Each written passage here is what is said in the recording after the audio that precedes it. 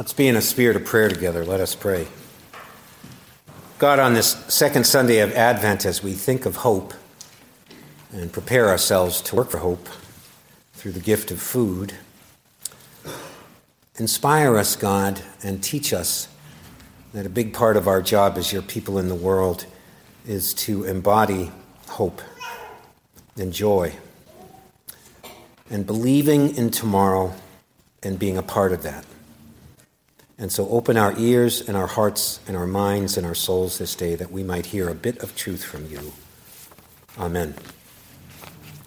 And so from that text, in those days, John the Baptist appeared in the wilderness of Judea proclaiming, "Repent, for the kingdom of heaven has come near.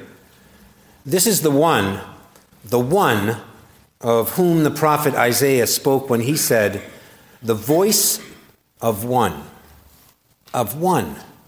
crying out in the wilderness, prepare the way of the Lord, make his paths straight."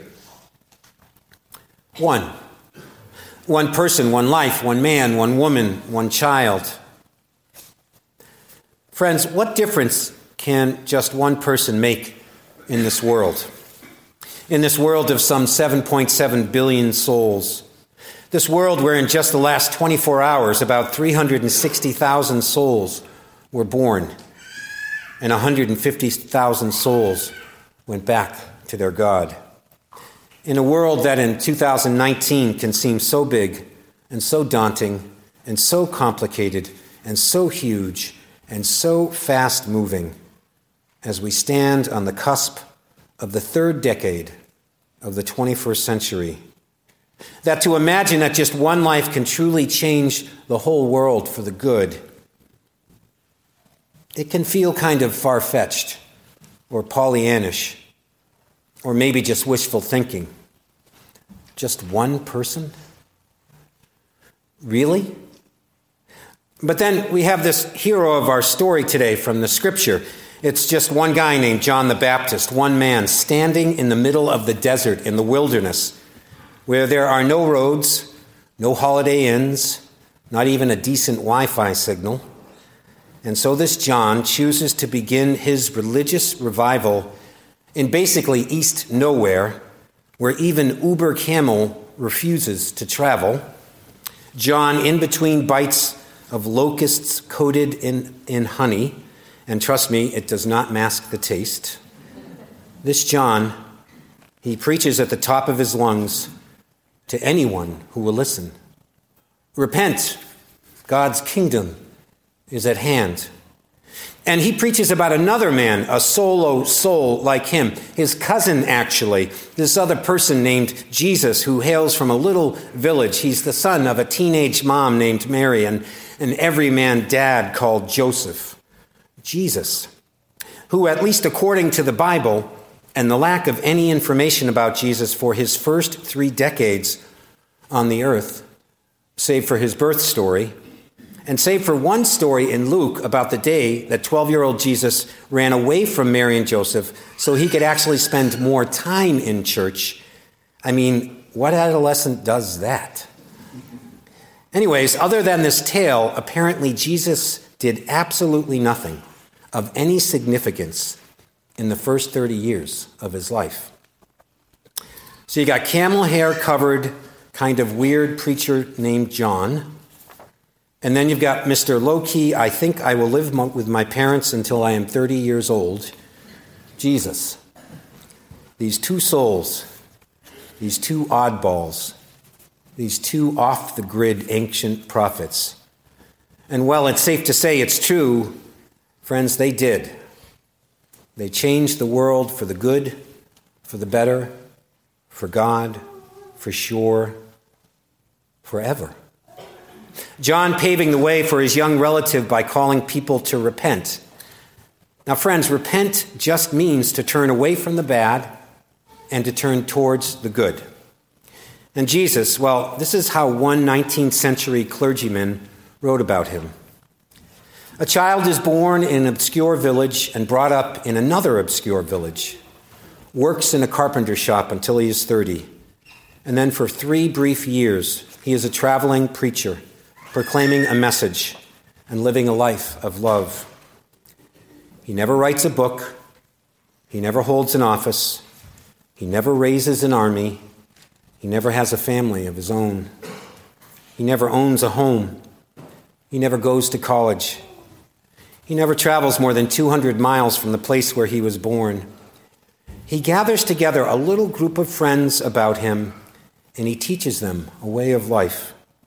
Those are the facts of Christ's human life. And so today we look back across 2,000 years and ask, well, what kind of legacy has he left across the centuries?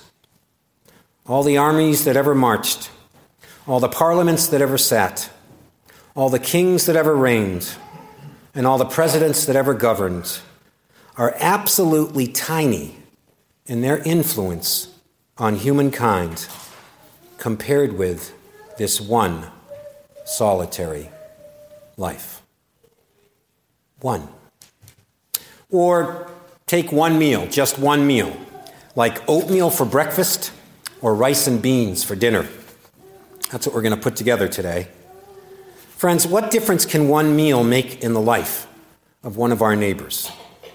Like a little girl who gets up in the morning and she leaves the house with an empty belly because her folks spend most of their money on rent in Boston, which is now about the most expensive place in the country to live, even if you work full-time as, say, an Amazon delivery person or a nurse's aide, as her parents do.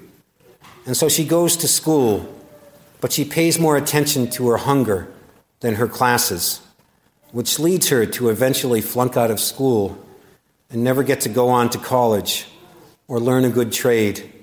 This little girl who continues in a cycle of economic struggle and then has her own family, but they can't make it either. Or this little girl who has a nice hot breakfast that warms her soul and looks forward to a good dinner too, who goes off to school well-nourished and happy, aware that she is loved by God and neighbors she will never meet. And she works like heck in her classes, and she graduates with honors, and then she gets a full scholarship to a really good college, and she aces that place too, and so much that she is able to go to law school where she thrives, and she's number one in her class, and she has a wonderful career, and then one day she gets a phone call asking if she'd like to be a justice on the United States Supreme Court. And she says yes. And then with her one life, she changes the world for the good, for justice, for love, for sure, forever. Just one person. Now, friends, I absolutely believe that last story I told, it could happen. That what we do, each in our own small but God-blessed way, how we live, friends, how we live, it matters. It matters in life, it matters to God, it matters to others. And so do you and do we dare to have the hope, God's hope, to believe and trust that when we as people of faith seek to do the good, to help feed a family, or house a family experiencing homelessness, or welcome a family working through grief, or to love an addict who comes here every Wednesday night to Alcoholics Anonymous, will we have the faith to trust that with our one life, we can and we actually do make a difference when we ask God to work through us to help repair this broken world. I believe I can make a difference. You can make a difference with how we choose to live every single day. With love, not indifference. With generosity, not selfishness. With gentleness, not brutishness. With hope, and not cynicism. Cynicism, which seems to be the language of the times that we now live in. Cynicism that is always a spiritual cancer that tries its best to convince us that we cannot make a difference, that we cannot push back against the hardness of human hearts that threaten to overwhelm our present world. Cynicism that tempts us to just roll over or go back to bed or despair at the state of our nation or world or creation, and to do nothing. Cynicism which leads to apathy that does its best to tempt us into not helping others not doing what we can for God's love, and so instead we stay home and we binge Netflix and we watch the news all day and we get depressed and become convinced that my one life, it does not matter. Now, does anyone here want to live that way? Anyone? I don't. In this world we're living in now, I want to be a part of the solution and not the problem. I want to build up others and not tear them down.